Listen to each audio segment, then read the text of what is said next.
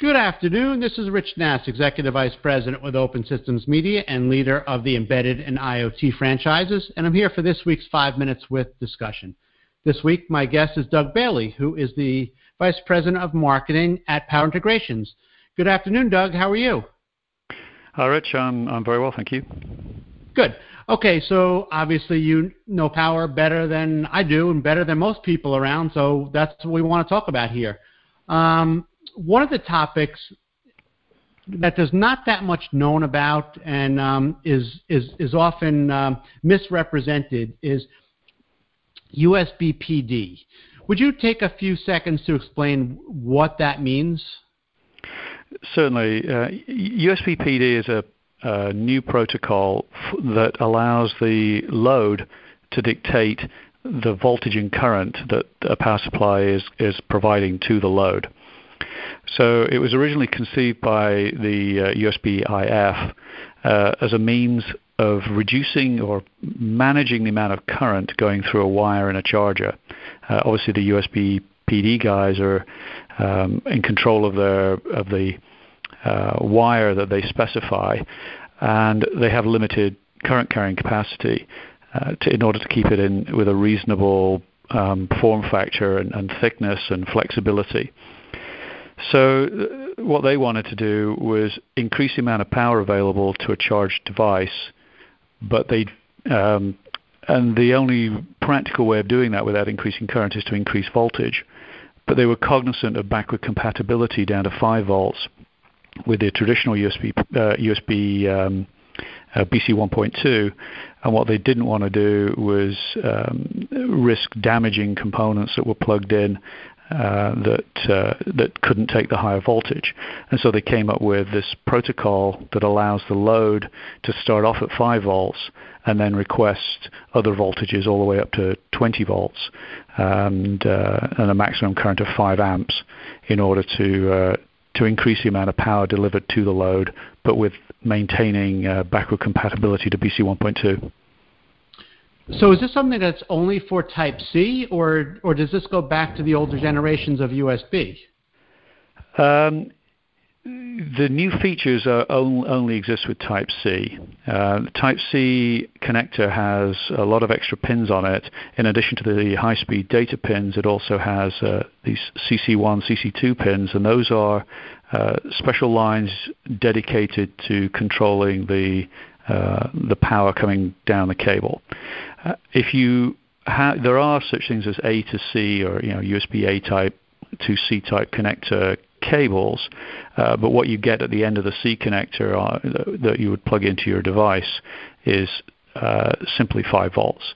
So it's very safe in that respect. It's designed so that you can't damage an older generation or a 5 volt only piece of equipment by plugging in an A to C connector or even a C to A connector, because the A connector at the load end wouldn't be able to request a higher voltage because it lacks the CC1, CC2 pins. So the default is 5 volts, but then a dedicated PD load talking to a PD source can request an increased voltage. So what you're describing sounds like it has to have some level of intelligence built into it. Are you using the host processor to do that, or do you have to embed a microcontroller into the USB configuration? That's an excellent question. I think it's going to be implemented in multiple ways. The protocol is implementation agnostic.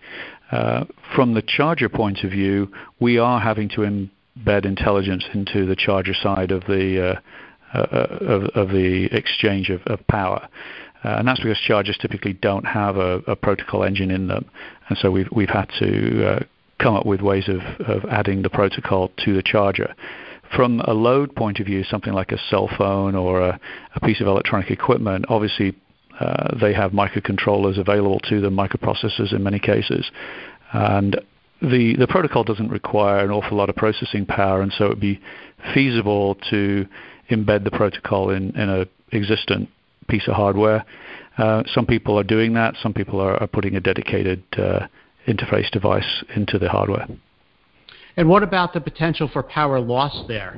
It sounds like this thing would be getting a little bit hotter than what you're typically used to. Actually, not. The move in the industry is to move towards higher power and much smaller chargers, but we haven't noticed USB PD really being substantially worse than a standard charger in terms of heat dissipation. The microprocessors take very, very little power. Perhaps the best way to illustrate that is we have a design at the moment that takes 13 milliwatts of no-load power, but the microprocessor in there is powered up. And 13 milliwatts is about close to 10 times or 20 times less than the standard for the tightest standard for no-load power. And so obviously the microprocessor is not contributing very much to the overall power budget. So when do you expect this to become mainstream?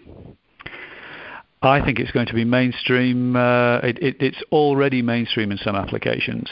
For example, the Google Pixel phones had it for a long time. Even I have an Apple X, and that has the capability to do USB PD and charge using USB PD, even though the charger that's provided doesn't do that. So it's already resident in many electronic systems. I think the industry's going through the growth pains and the backward compatibility and flushing through older designs and inventories and so on. But sooner or later, and probably sooner, the world will switch to USB PD. It's a very capable architecture. Very flexible, and it leads us towards a world where charger compatibility between your phone and your desktop computer or laptop computer means you can essentially charge your laptop from using your phone charger, or charge your phone using your laptop charger, which is just a wonderful thing for road warriors out there who don't want to have to carry multiple chargers or even worry about having multiple chargers. I certainly fit the bill for that one. The other thing that may change is this concept of the residential DC bus that's been posited many times. A lot of people have tried to put in place a residential DC bus, but nothing's ever really clicked.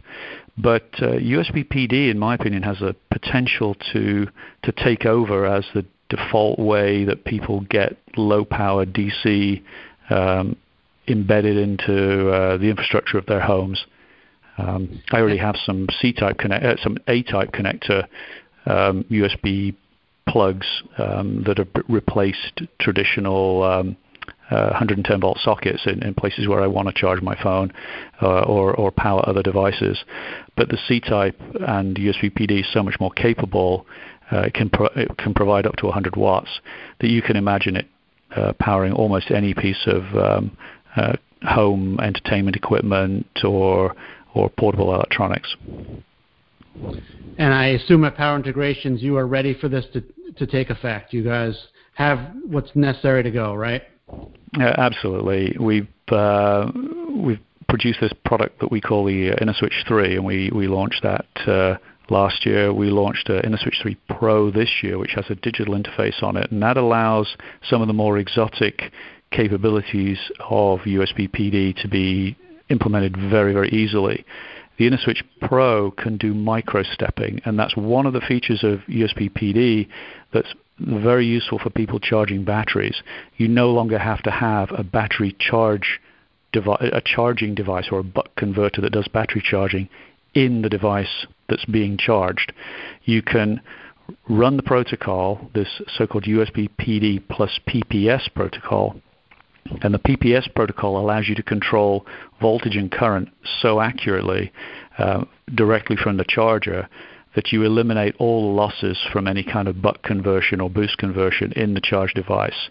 So the device remains cool while charging at a very much faster rate. Very good. I'm afraid we have used up our 5 minutes, so we're going to stop here. That was Doug Bailey. He is the Vice President of Marketing at Power Integrations, and I'm Rich Nass with Open Systems Media. Thank you, Doug. I hope you have a great day. Thank you very much.